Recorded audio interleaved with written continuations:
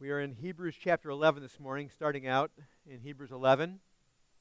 So if you have your scriptures, please turn there. And as you're turning there, let's have a word of prayer, and then we will get started enjoying the scriptures together. Let's pray. Lord, thank you again for the opportunity and the privilege and the honor that we are able to, by your Spirit, be here this morning and receive your word and be reminded again of our need for you, your gracious and mighty love for us, your redemption of our souls. And Lord, I pray you'll help us as we grapple with the truths found in this text, that we will be reminded of a correct picture, a true picture of what is faith. And Lord, I pray you'll help us to, at the same time, examine ourselves to see if we are people of the faith. And so, Lord, I pray that your Spirit will bear witness with us and help us to see clearly, protect us from error, and Lord, I pray that your Spirit will be mighty in us, changing us and bringing us to worship you. In your name I pray. Amen. So we've come to Hebrews chapter 11. And Hebrews chapter 11, out of all of the book of Hebrews, is probably the most famous. It's been called a variety of things. It's obviously been called the faith chapter, because that's what it's all about. And it has been called also in, for example, Thompson's Thompson's Bible, which he didn't write his own Bible, but all the notes in it were by Thompson. He called it God's trophy case. I've come to the point where I reject that term. It's not God's trophy case. It is something radically different from that. Be that as it may, there are a variety of terms and perspectives on it, but one of the things I find very interesting about the book of Hebrews, chapter 11, what is called the faith chapter, is that it has seldom been examined in its context. It is seldom been placed in its context. And when it's placed in its context, it becomes a very potent chapter. We're not going to go through the whole chapter today. We're only going to spend our time in the first 3 verses. But I think it is a crucial chapter of teaching, followed by chapter 12 with very strong exhortation. You will find no exhortation in chapter 11. Probably the closest you'll get is close to the end of an exhortation. What more shall we say? But it's not really an exhortation. So it's basically teaching, explaining what faith is, and then an exhortation after. So we came out of chapter 10 with an exhortation. We're going to leave chapter 11 in a few weeks into an exhortation. In the middle of it, we have this teaching about what faith is. Why is that teaching so important? Because one of the things that the writer of Hebrews is trying to do very strongly is to challenge in an exhortational type of way the receiver of this letter, challenge them to examine themselves to see if they're of the faith. That's the point. If you remember, we think our way through the book of Hebrews, we have to recognize right away in just about every one of the exhortational passages, there is a very strong, and we've mentioned it many, many times, but the very strong emphasis about the concern of dull hearing, hard hearts, and cold hearts. That's been very clear. It just keeps perking up throughout the book. And the ramifications of that ultimately, of having dull hearing, cold hearts or hard hearts, I mean, the initial ramification of it, you have to have things taught to you again and again and again. Remember that? It's got to be taught to you again and again and again. But the ultimate ramification of having cold hearts or hard hearts or dull hearing is ultimately, the argument is in the book of Hebrews, it is the evidence, one of the classic evidences, that someone who may be claiming to be a believer is not a believer. So Hebrews is really trying to dial in on that issue. Are we really believers or are we not?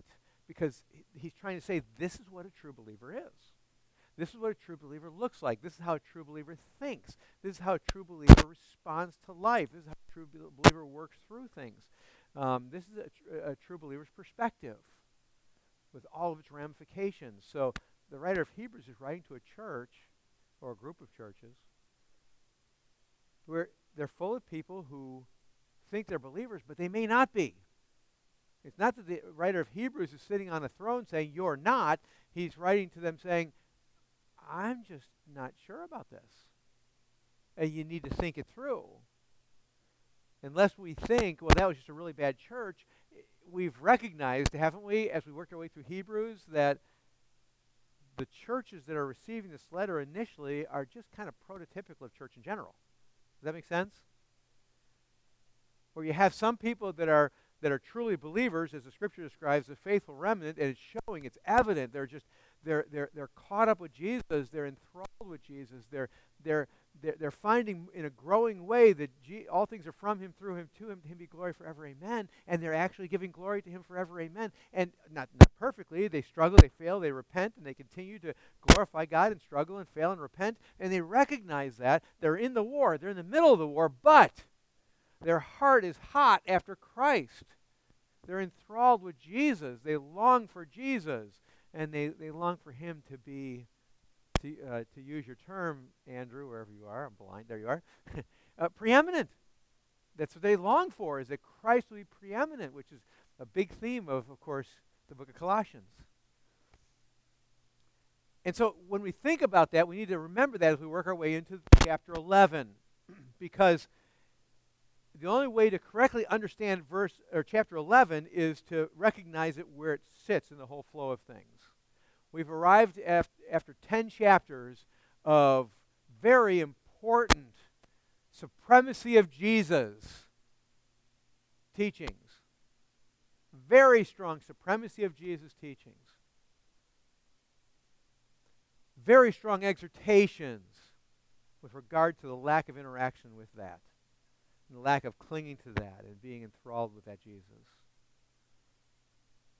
And we've reached probably the depths at the end of chapter 10 of the exhortations, which we're going to look at in just a little bit. And chapter 10 then concludes with talking about faith and the importance of faith.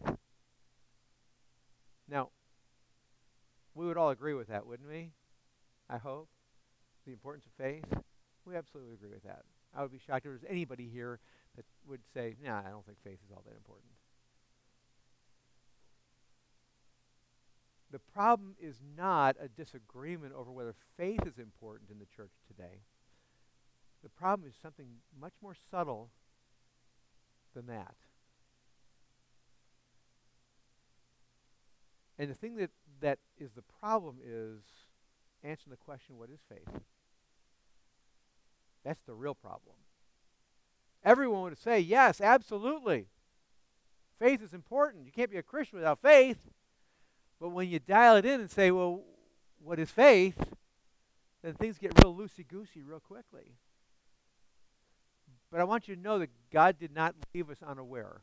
He did not leave us clueless when it comes to understanding faith. Quite to the contrary, He's very explicit about what faith is. And it's very important because I've heard people say all sorts of things about faith. That they have faith in this, they have faith in that, they have faith in something else.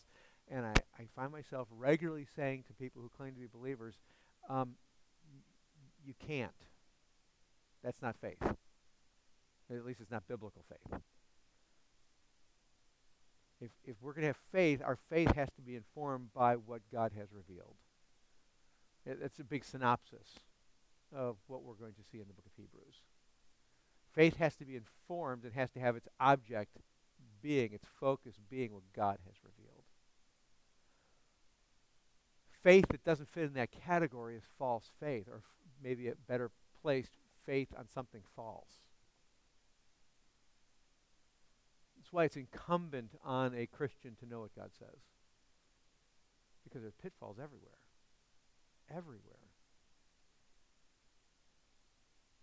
There's pitfalls with regard to, I have faith in blank, getting to my destination. I have faith in the doctors. I have faith that I'll be healed. I have faith. We go on and on and on. God hasn't said any of those things. Or people will talk about they have faith in Christ and they'll talk about things that God has never said in the Scriptures about Jesus Christ. So they've created an understanding of God that isn't what the Bible says about God. And that's not real faith. Faith has to have an object, and that object has to be real. Has to be true. Has to be accurate. Otherwise, we'll get into trouble real quick. Let's go to Hebrews chapter 11. Let's start working our way through the text. But before we actually work it, I want to read the entire chapter with you. If you may follow along, I will read it all to you, and then we're gonna only look at verses 1 through 3 this morning. But I think it's important that we hear the entirety of the chapter. So starting in verse 1, now faith is the assurance of things hoped for, the conviction of things not seen. For by it people of old received their commendation. By faith we understand that the universe was created by the word of God, so that what is seen was not made out of things that are visible. By faith Abel offered to God a more acceptable sacrifice than Cain, through which he was commended as righteous, God commending him by accepting his gifts. And through his faith, though he died, he still speaks. By faith Enoch was taken up so that he should not see death. And he was not found because God had taken him. Now, before he was taken, he was commended as having pleased God. And without faith, it is impossible to please God, for whoever would draw near to God must believe that he exists and that he rewards those who seek him. By faith, Noah, being warned by God concerning events as yet unseen, in reverent fear constructed an ark for the saving of his household. By this he condemned the world and became an heir of the righteousness that comes by faith. By faith Abraham obeyed when he was called to go to a place that he was to receive an inheritance. And he went out, not knowing where he was going. By faith he went to live in the land of promise, as in a foreign land, living in tents with Isaac and Jacob, heirs with him of the same promise. For he was looking forward to the city that has foundations, whose designer and builder is God. By faith Sarah herself received power to conceive, even when she was past the age, since she considered him faithful who had promised. Therefore, from one man, and him as good as dead, were born descendants as many as the stars of heaven, and as many as the innumerable grains of sand by the seashore. All these died in faith, not receiving the things promised, but having seen them and greeted them from afar, and having acknowledged that they were strangers and exiles on the earth. For people who speak thus make it clear that they are seeking a homeland. If they had been thinking of that land from which they had gone out, they would have had an opportunity to return. But as it is, they desire a better country, that is, a heavenly one. Therefore, God is not ashamed to be called their God, for he has prepared for them a city. By faith Abraham, when he was tested, offered up Isaac, and he who had received the promises was in the act of offering up his only son, of whom it was said, "Through Isaac shall your offspring be named." He considered that God was able even to raise him from the dead, from which, figuratively speaking, he did receive him back. By faith, Isaac invoked future blessings on Jacob and Esau. By faith, Jacob, when dying, blessed each of the sons of Joseph, bowing in worship over the head of his staff. By faith, Joseph, at the end of his life, made mention of the exodus of the Israelites and gave directions concerning his bones. By faith, Moses, when he was born, was hidden for 3 months by his parents because they saw the child was beautiful and they were not afraid of the king's edict. By faith, Moses, when he was grown up, refused to be called the son of Pharaoh's daughter, choosing rather to be mistreated with the people of God than to enjoy the fleeting pleasures of sin. He considered the reproach of Christ greater wealth than the treasures of Egypt, for he was looking to the reward. By faith he left Egypt, not being afraid of the anger of the king, for he endured as seeing him who is invisible. By faith he kept the Passover and sprinkled the blood, so that the destroyer of the firstborn might not touch them. By faith the people crossed the Red Sea on dry land, but the Egyptians, when they attempted to do the same, were drowned. By faith the walls of Jericho fell down after they had been encircled for 7 days. By faith Rahab the prostitute did not perish with those who were disobedient, because she had given a friendly welcome to the spies. What more shall I say? For time would fail me to tell of Gideon, Barak, Samson, Jephthah, of David and Samuel and the prophets, who through faith conquered kingdoms, enforced justice, obtained promises, stopped the mouths of lions, quenched the power of fire, escaped the edge of the sword, were made strong out of weakness, became mighty in war, put foreign armies to flight. Women received back their dead by resurrection. Some were tortured, refusing to accept release so that they might rise again to a better life. Others suffered mocking and flogging and even chains and imprisonment. They were stoned. They were sawn in two. They were killed with the sword. They went about in skins of sheep and goats, destitute, afflicted, mistreated, of whom the world was not worthy, wandering about in deserts and mountains and in dens and caves of the earth. And all of these, though commended through their faith, did not receive what is promised, since God had provided something better for us, that apart from us, they should not be made perfect. I always enjoy reading Hebrews chapter 11 because in a very real way, I like the way MacArthur puts it. It's like walking through a cemetery and quietly reading the tombstones and being reminded of these great stories that we find in the Old Testament. Some terrible stories, still great. Others great and with a good ending. Sometimes it's good to be reminded of those things. But the story ultimately is not about those people that are listed in the book, in the chapter. It's not about those people. The story is about faith.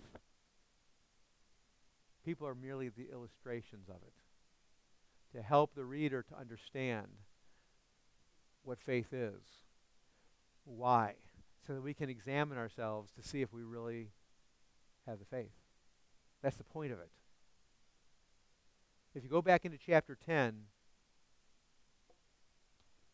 I want to remind you, if we may start middle of the end of the last message, starting at verse 32. I'm just going to read a little bit.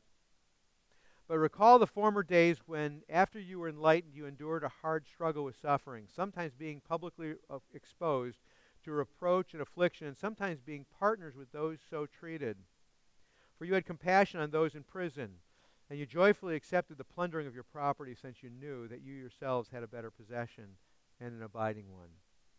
Therefore do not grow weary, do not throw away your confidence, which has great reward.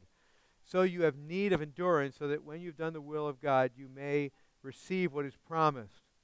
For yet in a little while, and the coming one will come and will not delay, but my righteous one shall live by, notice the next word, faith. And if he shrinks back, my soul has no pleasure in him. But we are not of those who shrink back and are destroyed, but of those who have faith and preserve the souls. So twice he mentions the word faith, and all the way through from 32 and onward, it clearly, as well as much before, clearly is identifying and referencing faith. When he says, I want you as a reader or hearer of this book to recall the former days, what he's really saying is, I want you to recall when you were vibrant in faith. Does that make sense? I want you to look back in your life and remember when faith was resonating in you. And I said it before, I'll say it again, just by implication. If we can't look back on our life and find time when faith was resonating in us, that we were enthralled with Jesus, captivated by Jesus, captivated by his love, if we can't find that in our life, if we can't recall, this is like a major warning, an incredible warning, if we can't recall. Because that means then that we haven't gotten cold. Getting cold means that you were once hot. Having a hard heart implies that you once had a soft heart, right? And having dull hearing currently means that at one point in time you had sharp hearing. So if you look back on your life and you say, I don't remember when it was anything other different than it is right now. And I'm not one who, I'm honest, I'm looking at myself and I say to myself, yeah, well, I'm kind of cold. I'm certainly enthralled with some things, not Godwardly. My heart's inflamed by some things, but it's not really godly things. My heart's really soft for some things, but it's not Godward stuff. And when I look backwards, as he says in verse 32, recalling the former days after I was enlightened, if I look back and I'm like, I don't remember a time when my heart was aflame. I don't remember when my ears were highly sensitized to Jesus. Then it's highly likely that we're not believers. And the reason why I say that is because when I look at the Scriptures, here's what I see. I see the Scriptures telling us repeatedly that when the Holy Spirit comes into our life, He gives us a new life. He takes us from death to life. And in taking us from death to life, He moves us to greater life. That's what the Scriptures tell us. So if I look backwards, I don't see that as is described in chapter 10. Not necessarily the specifics that someone's stealing your property, but those are pictures, illustrations. But if we look back at our life and we don't see that, it has to lead us to begin to question whether I'm really a believer. Because if I was never enthralled with Jesus, I gotta be honest with you, the Holy Spirit isn't much, is He? And the new life He gives us isn't much, is it? Right? Does that make sense? Now, when I look at the Scriptures, I see that the Holy Spirit's potent. And the new life He gives us is a radically new life. Radically different life.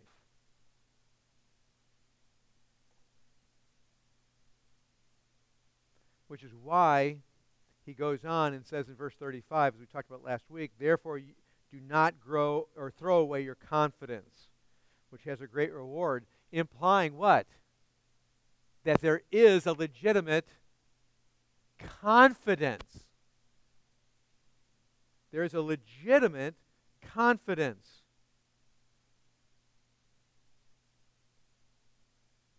With a legitimate great reward.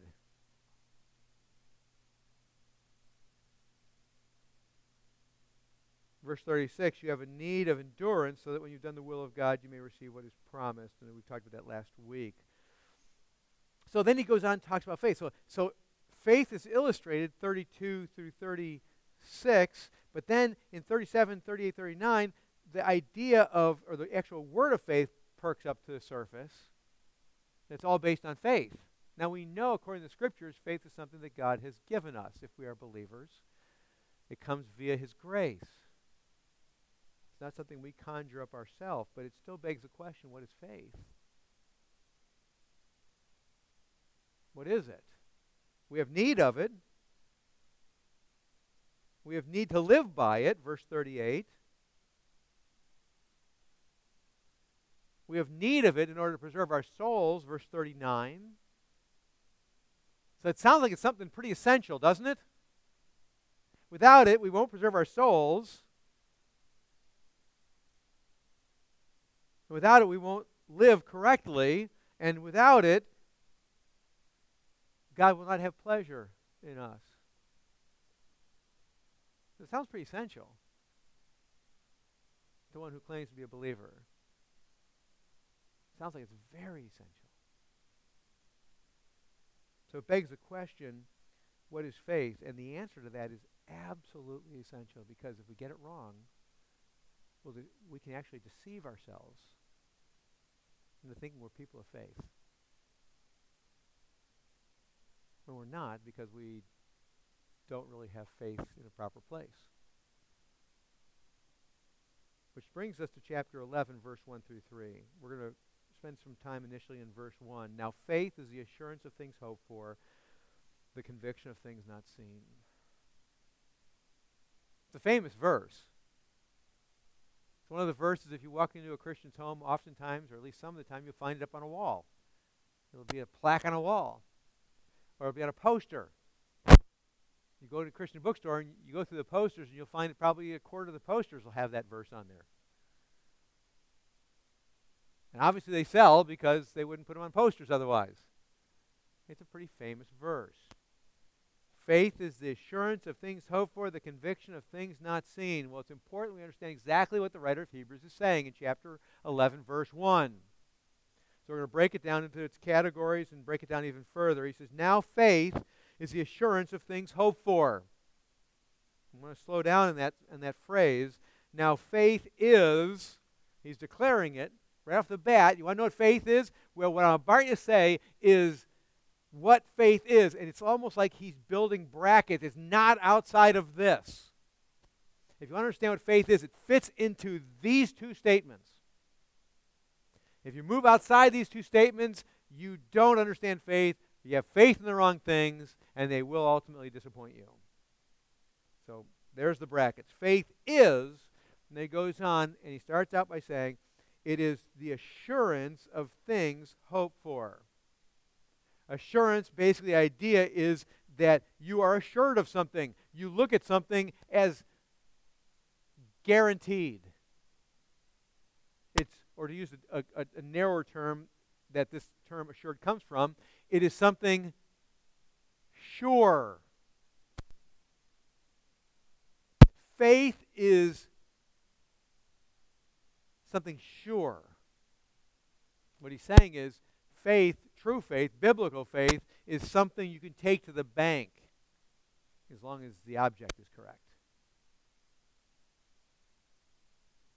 Faith is the assurance of things hoped for. And what he's saying is, in other words, that the things hoped for are sure. Faith works in that line, as it were. Faith is the assurance of things hoped for. So, faith, in other words, is this. I'm confident. I'm absolutely sure that those things are correct and true and right and will come to fruition, or whatever the case may be, depending on what these things are, of course. Now, it's really important that we grapple with it a little bit further before we get to the last part of that phrase. When he says faith is the assurance, it's not some sort of, the picture is not of, for example, I hire Ken to build a cabinet for me. And he assures me that he will get to it and build it. And he even signs a contract with me. And I take the contract and I put it away, and it's there. I don't even really think about it because, I'm confident he'll do it. But it doesn't even cross my mind anymore. That's not the point.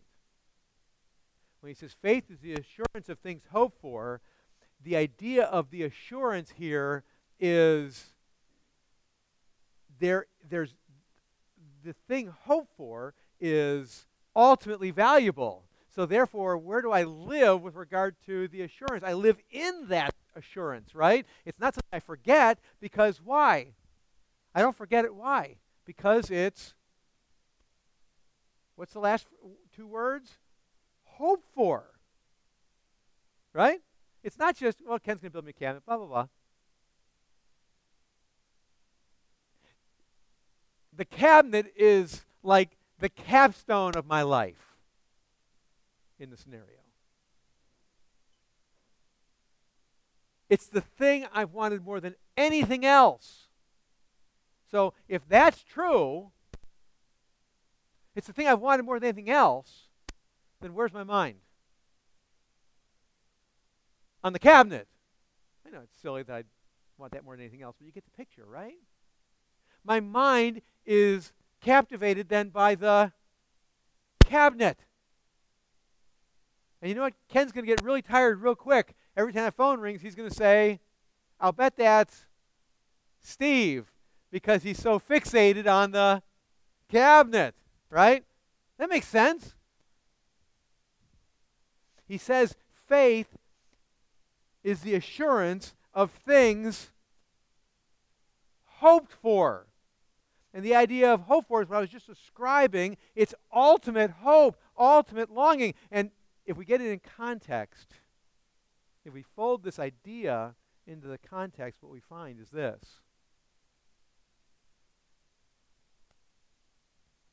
The faith he's talking about, the object of the faith is the things hoped for. In context, the things hoped for is pretty clear.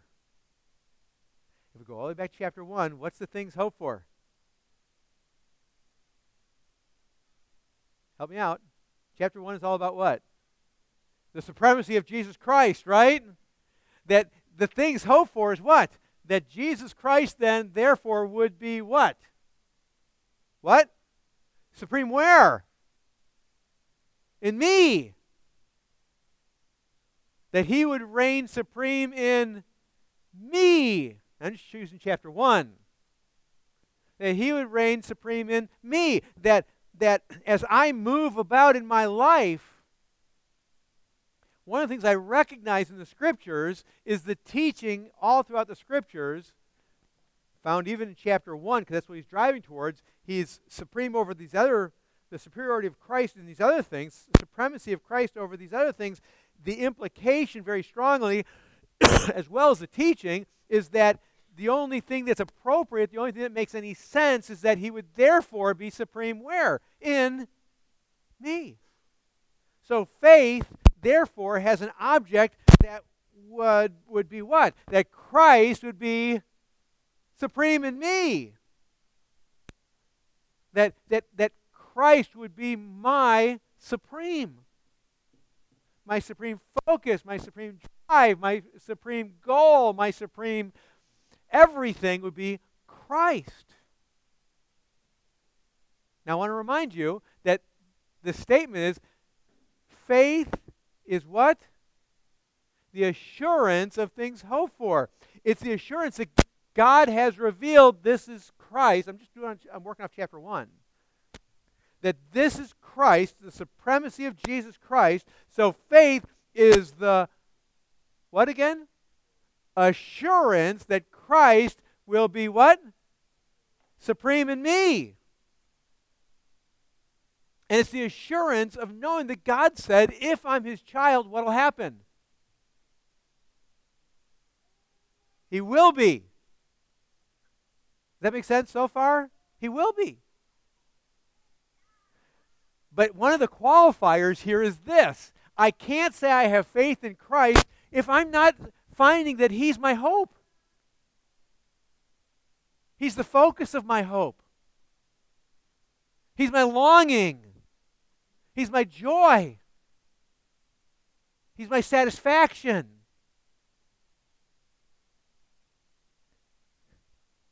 If you think it through, it makes complete sense.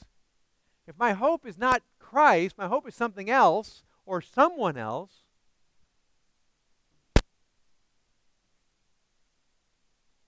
then if the result then, let me change that, the result then is that I'm not hoping for this, am I? If my hope is elsewhere, I'm not hoping here. So if I'm not hoping here, if this is not what I'm hoping for, then faith has been short-circuited right off the get-go. Right off the bat. My focus, if it's not on what is hoped for correctly, then I can have no assurance on that. Can I? It's not hoped for. I'm not having any assurance of that. And it all gets sidetracked because if this is where a true believer, by the power of the Holy Spirit, should be hoping, and instead this person who claims to be a believer is hoping for this instead, you know what he's got going on? He's actually lying to himself all the time and saying, I have faith, and my faith is assurance. I'm assured that this is going to work out over here, the thing I'm hoping for. But God said, no, it should be this. And true believers will be this. Faith is the assurance of things hoped for, and in context, it's Jesus. And having Jesus and fellowship with Jesus, and that Jesus would reign supreme, and that Jesus would captivate my life. And I have faith that God will actually do what he promised. Which is what? Give me this. If we find in our lives, we're wandering through our lives saying, well, I have faith in this, that, or something else, we've got to ask ourselves, what's the object of the faith? And God tells us what it is over and over and over again. It's the thing hoped for, but there's only one legitimate thing hoped for. Only one. It's Jesus. Because chapter 1 kind of sums up the whole book. That Jesus would be the one supreme. That Jesus would be the one that would reign in my life. That, I hope you guys don't mind because I keep quoting it, that really, in reality,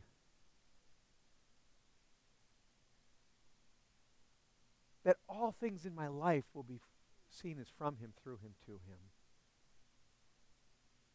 And that all these things in my life that come into my life, good things, horrific things, neutral things, pleasurable things, painful things, happy things, discouraging things, whatever they may be, that I will see them for the purpose of bringing glory to God. Because that's why they're there. You see, that faith has an object. And the object is Jesus Christ. And the assurance is that Jesus Christ will be what he says he is in me. Now, that's not the only thing. We oftentimes talk about faith as the idea, and this is true, that the things hoped for is being in glory, being in heaven, right? I've received Christ as my Savior. He's promised heaven. And certainly that is one aspect of faith, that I'll be in heaven when I die. Certainly that is. But I want to remind you what Jesus said. He said, I go to prepare a place for you. And if I go and prepare a place for you, I will what? I'll come again to do what? To take you with me so that you'll what? So that where you will be with me for eternity. I mean, that's the summation of it, right? That's what it says. The point of it all is what? So that you'll be with him. Fellowshipping with him. Fellowshipping with him. Faith is the assurance of things hoped for. You know what that means? If we skin that out a little bit, I'm going to go out of Hebrews for a second. You know, if we skin that out a little bit, you know what that means? It means that I have faith because he declared to me the truth about it. I have faith and I have confidence then, assurance, of things hoped for, being with him. We would agree with that, right? You know what that means? That means here in this present state where I live today, for me outside of Birdsboro, for me right now here at Redeeming Grace Baptist Church, that means right now, according to the Scriptures, if I have that assurance of things hoped for, and I long for that because God promised it, that means according to 2 Corinthians chapter 5, you know what I'm going through right now? Groaning. That's what the Bible says. It says it not just in 2 Corinthians chapter 5, it says it all over the place. That right now, because that's hoped for, right? I have assurance of it because my faith is focused on what God has revealed. But because the evidence that I have this hope for is that right now I find myself pining for it. Groaning for that. Groaning to be set free to fellowship with my Redeemer. That's not primarily groaning to be set free from my sin, although that's secondary. It's groaning because right now I'm not face to face. Now that should make sense to us at some level, right? If you really love someone and you're not with them, what happens? You groan. You want to be with them. You want to fellowship with them. You want to hang out with them. Does that make sense? And the reason why you groan is because you long for, you look forward to, you hope that you'll be able to be with them again. Well, we have assurance that God has revealed, that we will be with him. Woo! But until that day, the Bible says those who are truly saved groan to be with him. You see, there's ramifications to this faith thing. There are ramifications. It's the assurance of things hoped for. The hoped for things need to be things revealed by the Scriptures, because that's what God told us is the object of our faith. Only legitimate object of faith. So the question, before we move off the first phrase, and there's many more things I could say about it. Again, this is just a very way, a primer to make you help you think about this text and about the whole chapter. Just by way of exhortation, even though there's no exhortations in here, I just need to ask all of us to ask ourselves these really important questions. First question is, how confident are you of what God has revealed? How assured are you? How sure are you with regard to what God has said, what God has told us? Are you sure? Now, the second question, a more important question I need to ask you is this. I need to ask myself as well, and that is, this text really, this phrase in verse 1 really demands we ask this question. The question simply said is, what are your hopes? It's a really important question. What are your hopes? We have a little one's hope to escape. What are our hopes, our dreams, our longings? Or to put it a different way, what captures our hearts? That starts to reveal to us whether we're people of faith or not. Now I know we're prone to wander, right? We're prone to get a hard heart, a cold heart, dull hearing. And that's why this is here, so that we will not find ourselves self-deceived into thinking we're people of faith when we're not. Because the ramifications of deception in this passage, if we expand it out, is dramatic. What does he say just a few verses previous to what I read out of chapter 10? It's a fearful thing to what? To fall in the hands of what? An angry God. Why would anybody who's receiving the letter to the Hebrews fall into the hands of an angry God? Well, how would that be possible? It's because they'd be deceived into thinking there's something they're not. It's because there's a real danger of thinking you're a person of faith when you're not. It's because there's a real possibility, and actually I would argue it's somewhat common, that people think that they're heaven-bound, that they're Christ-bound when they're not. Because their hearts are not hearts of faith. They're enthralled with other things. Which is why he said in chapter 10, remember when. And the implication is, or the idea is, remember when you weren't enthralled by other things. Remember when you weren't captivated by other things. Why weren't you? And the reason why is because at that time you saw the truth as revealed by the Holy Spirit in the Scriptures, and you wanted nothing more than that. That's just what you wanted. That's what you longed for. You hoped for, you prayed for, you dreamed for, and you prayed some more for, and you searched the Scriptures for, and you cried out to God, change me. You cried out to God to open the eyes of your heart so you'd see Him. Remember those days?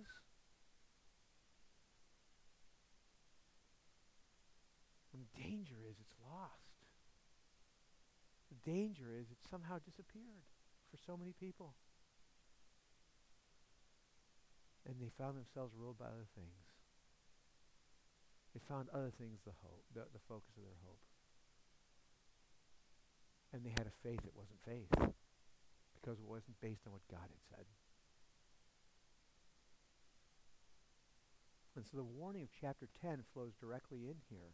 Faith is the assurance of things hoped for, but you're not allowed to come up with whatever you want to hope for. God tells us what it is. And it's not just chapter 1. It's skinned out even further through 10 whole chapters. We just don't have the time to go through them all right now. It's what God has revealed about himself. It's what God has said about Jesus Christ. It's what God has said about our salvation. It's about what God has said what he's about, what he's after. And by the way, if you don't think that's right, just go ahead and read through chapter 11 and listen to it in light of that. Listen to chapter 11, all these stories in light of that. He goes on in chapter 11, verse 1. Now faith is the assurance of things hoped for, the conviction of things not seen. Now this gets really strong into the whole convicted or convinced perspective. I want you to notice, I'm going to start at the end of this one now. It's things not seen. Or another way to put it, things not realized. Things not realized, things not seen. So faith is the conviction of things not seen. It's not just a hope thing, although biblical hope is a sure thing, but it's a conviction that you are absolutely convinced about the thing you can't see, that is unseen. It's in the spiritual realm, in other words. And by the idea is, by the working of the Holy Spirit in your life, you find yourselves absolutely convinced about things that are unseen, not able to be seen. Again, read chapter 11 in all the illustrations. You'll see it come up again and again and again. I don't see heaven today. Anybody see heaven today? No? I didn't think so. I was hopeful nobody would say yes. That'd be kind of concerning. I don't see heaven today. But that's just one thing. I don't see Jesus today, do I? With my eyes? Things unseen? Conviction of things not seen? I don't see Jesus.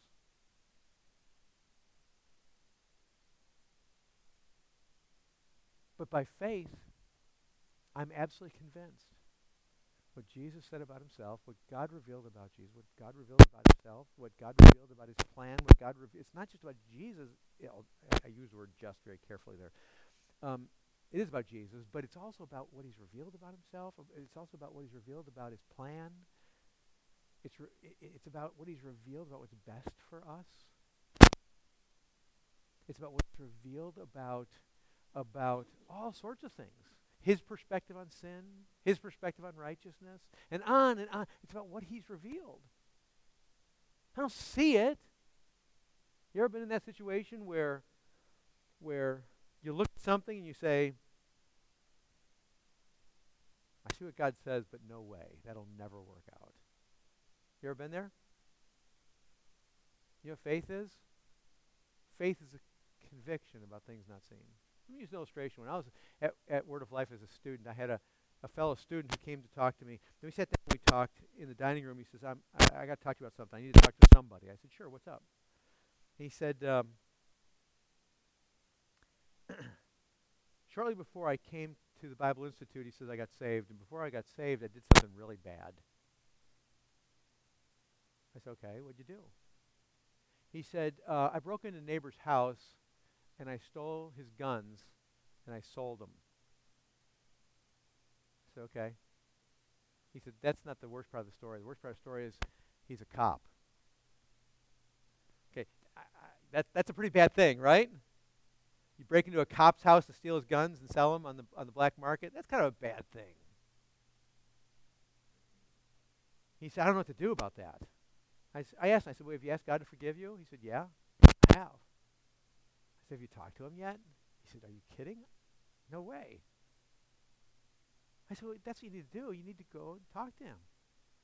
You need to go and yeah, you need to sit, you need to humble yourself to him and go talk to him and say, you're the one who did it. And ask him to forgive you and maybe even come up with some solutions. That's what you need to do. Biblically, it's really kind of clear. He said, I could never do that. I said, why not? He said, he'll have me arrested, I'll go to jail. I said, maybe. But maybe it'll be an opportunity to tell him the gospel and he'll be saved. Because why would anybody ever do that? Nobody's going to do that. I said, in worst case scenario, you're right. He has you arrested, and he throws the book at you, and you get convicted, and you go to jail for it. And I said, and then it turns out that God has a prison ministry for you. That's what he has for you, a prison ministry, where you're going to minister in prison glorifying Christ. He said, no, I'm not doing that. No way. Well, faith is a conviction of things not seen. I don't know what God has in store for you, but I do know this. God tells me something about me and you. I said to him, I do know this. God tells us pretty clearly he's got a plan for our lives. And he also tells me that he's sovereign over our lives. And he also tells me that his plans are good, right? For our good and for his glory. Isn't that correct? So if all that's true, then it seems to me that faith is the conviction of things not seen. You don't know the future. You don't know what God has in store. He has a plan, but you don't know what it is. But you have faith in what? In a God who has said he loves you. And he's going to do what's best for you and best for him. And because you're united with him, it's going to be both. Doesn't mean it's going to be easy. Doesn't mean it's going to be fun. It may be very, very, very painful. It may be very difficult. That's what faith is. That's what it is. Faith is a conviction of things not seen. See, what's seen to him was what? I'll go to jail. I'll lose my freedom. I get a record that'll affect me the rest of my life. All that's true, right?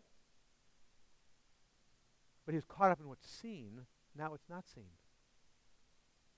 Because what's not seen is what God's going to do, what God's plan is, how God's going to glorify himself.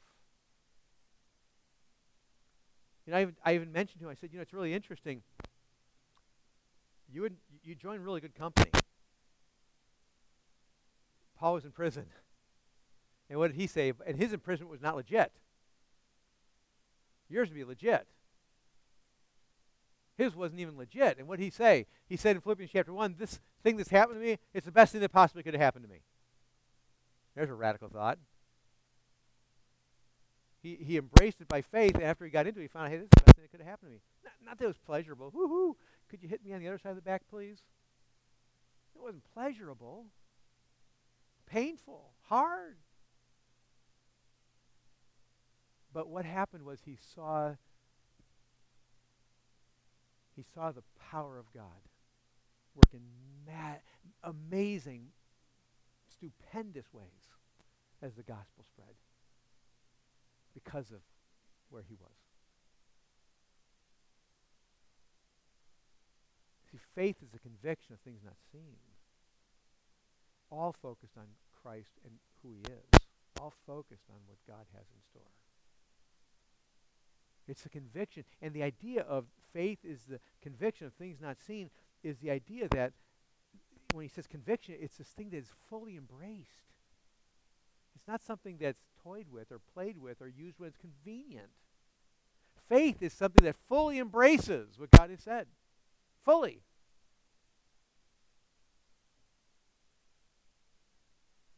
So much so that becomes almost the MO of the person. It's fully embraced. It's not this theoretical, I believe that, I'm convinced. No. the idea of conviction is that I'm actually given over to it. It rules me. That's conviction. It rules me. It dominates me. It makes my feet move. It makes my mouth work. It makes my eyes turn. It runs my mind all the time. That's what a conviction is. I find that the stuff of my life, as they enter my life, it just prompts my conviction to bubble back up to the surface again. I just find that all things in my life just continue to reveal my conviction, my assurance. My assurance is in Him. It's faith. Faith is not something that's wielded when convenient or when it works well. Faith is something that is a conviction, the implication being in the midst of what? In context, your stuff being stolen. That's what it says. Chapter 10. Faith is an assurance of things hoped for, and obviously in chapter 10, the assurance of things hoped for is not that your property won't get stolen. Does that make sense? Because you find that you have another property that is what? Eternal and in a whole different league of value and quality. And so when your stuff gets stolen, you look at it and say, are you kidding? I got a better and lasting possession. Oh, my house burned down. I got a better house. Oh, my car was totaled. I got a better, not car, but I got a better property. And a much more long-lasting property. That's why the scriptures say, don't pursue after the things that moth and rust corrupt and thieves break through and steal, because there's something far better. And by faith, I don't see it. By faith, I pursue it. By faith, I'm assured. Faith is the conviction of those things not seen. And that's, in context, chapter 10 makes it really clear. When we have faith in God, we look at things very differently. Because we have a better and lasting possession.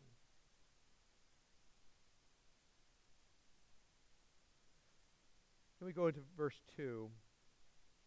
2 and 3 are illustrations. Generally speaking, it's like a preamble to the rest of the chapter. Verse 2, for by it the people of old received their commendation. By what? By faith the people of old received their commendation.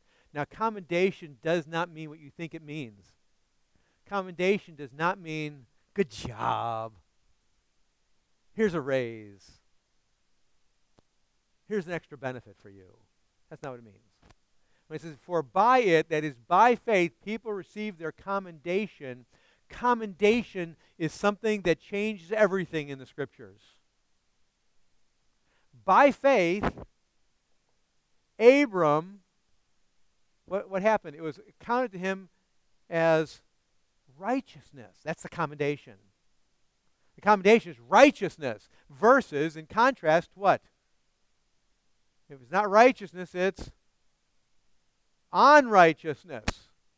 You see, up to that point in time, Abram was unrighteous. But chapter 12 and chapter 15 of Genesis, we find out that God gave him faith to believe, and it was accounted unto him as righteousness. That's his commendation. Before the sacrifice of Jesus Christ, the perfect Lamb of God, even took place, it's going to be another 1,800 or so years until the sacrifice takes place at that point in time. And it was counted unto him as righteousness. He no longer was outside the family of God. He is now in the family of God. He's inside the family of God by faith. That's a commendation. You see, this commendation isn't a good job. This commendation is condemned to blessed. This commendation is is from being in the enemy of God to being the friend of God. It is from being in the kingdom of darkness to being in the kingdom of light. The commendation is from being in Satan's family to being in God's family. The men of old received their commendation by faith. Faith was radically changing these people. And you know it's the case, right? I want to go back to Abraham because he's going to go to Abraham later on. He received his commendation. I want you to think about his demonstration of faith. His faith was dramatic. Here it is. God breaks through time and space and speaks to Abram. Chapter 12. He's got a home. He's got family. He's got relatives. He's got friends. He's got a field. He's raising crops. He's got a life. He's a moon worshiper. And God breaks through time and space and says, Abram, I need you to do something. I need you to leave the land where you are. Leave your family. Leave your friends. Leave everything you know. And go to a land that I will show you. Just walk by faith. And the scriptures say that he got up and walked.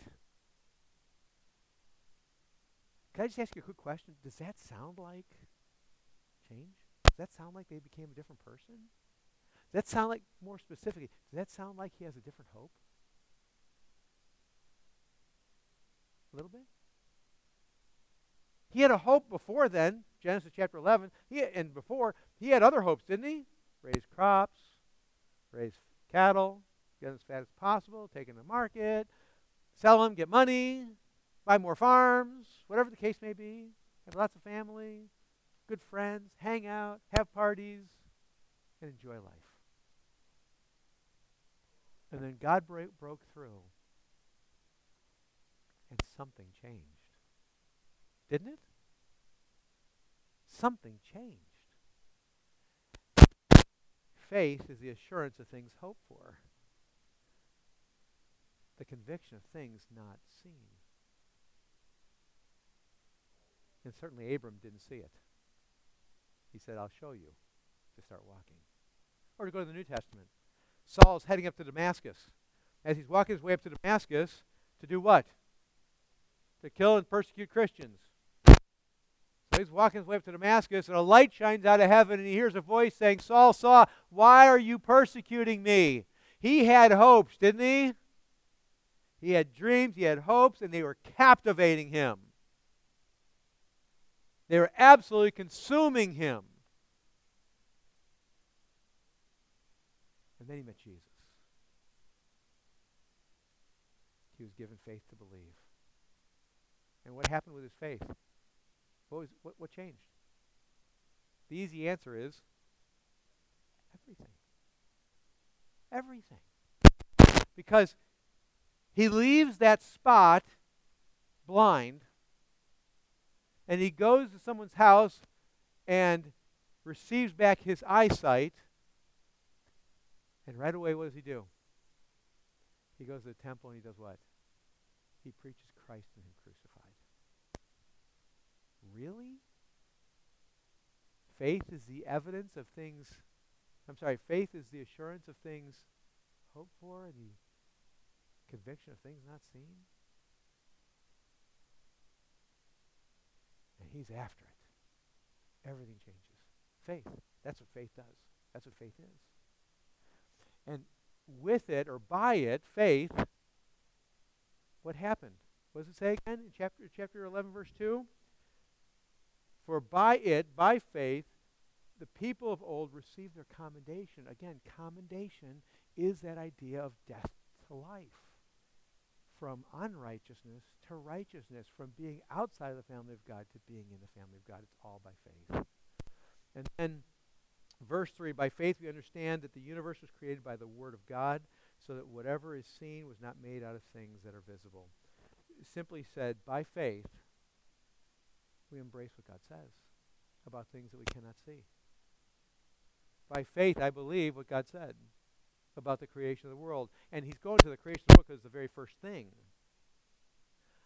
By faith, we believe what God said about the creation of the world, implication being, I didn't see it, you weren't there, I wasn't there, but what God said, by faith, I believe it because God declared it. Implication, all the rest of the stuff that I can't see either, also same thing. I can't see it because it's unseen. By faith, God did it. God said it. I believe it. And again, it is not just I believe it, I said it, move along. It is, by its very nature, transformative because of that word hope for. It captivates. The object of faith, as a result, captivates. So, all that to be said, we're going to go through chapter 11, verse 3 and following in the coming weeks. The challenge of chapter 11, verses 1 through 3 is this. There's much more we could say about that, but it is this. It is incumbent upon the readers and hearers of this text to ask ourselves, very importantly, what does my faith look like? What's the object of my faith? What does it look like? What's the basis for my faith? And most importantly, is it really faith? Is it really faith?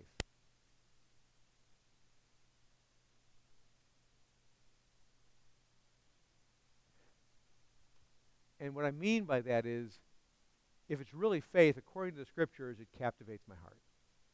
We see it everywhere illustrated. We see it taught here. If it's really faith, the object of the faith captivates my heart. The object of my faith rules me. It controls me. It guides me. It inevitably brings me to true worship. So do I really have faith? That's the question. How cold is my heart? How hard is my heart? How dull is my hearing?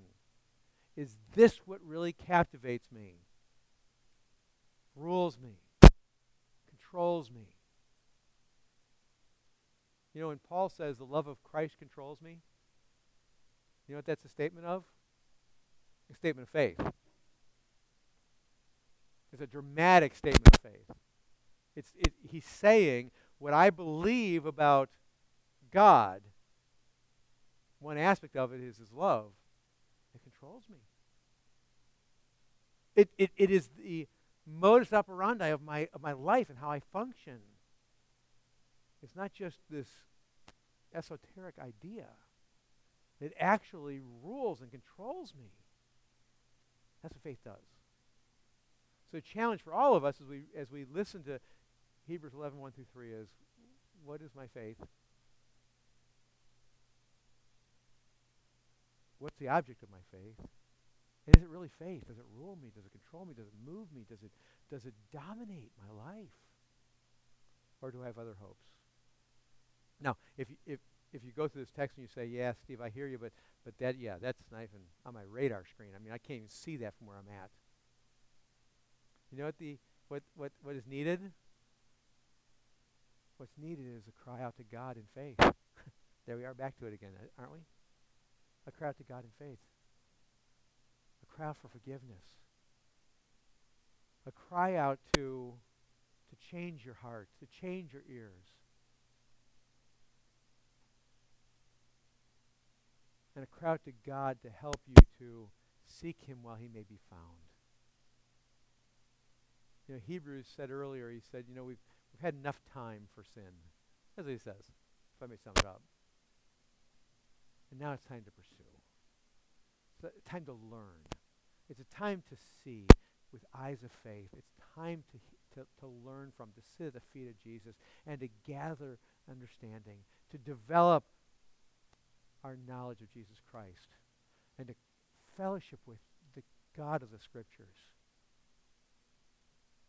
To once again taste to see that he's good. To once again to drink from the spring of living water. To keep on drinking. That's the call. That's it. And by the way, even that is God's mercy, isn't it? That God would even allow us to come back to the well or to the spring. That God would still allow us to sit at the table. It's incredible, isn't it? And to feast. It's stunning. But that's the call, because our God is a gracious God. He's a merciful God. He's a long-suffering God. But he calls for us to remember and to return. So let us do that. Let us remember and return. Shall we? Let's pray. Lord, help us.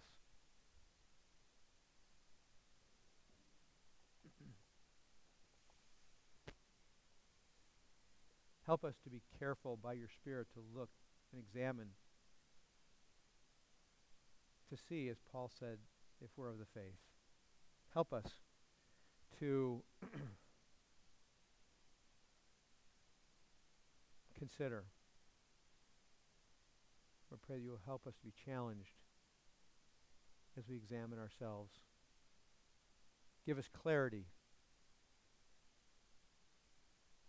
to see if we are people of faith.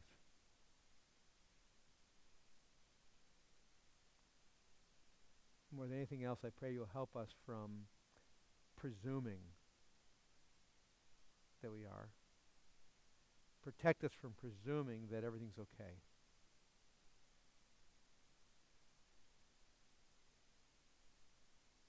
Open our eyes to see. And Lord, I pray that as a result, you will be glorified and that we will find joy in you like we've never, ever imagined possible. And we ask that you do this for your glory.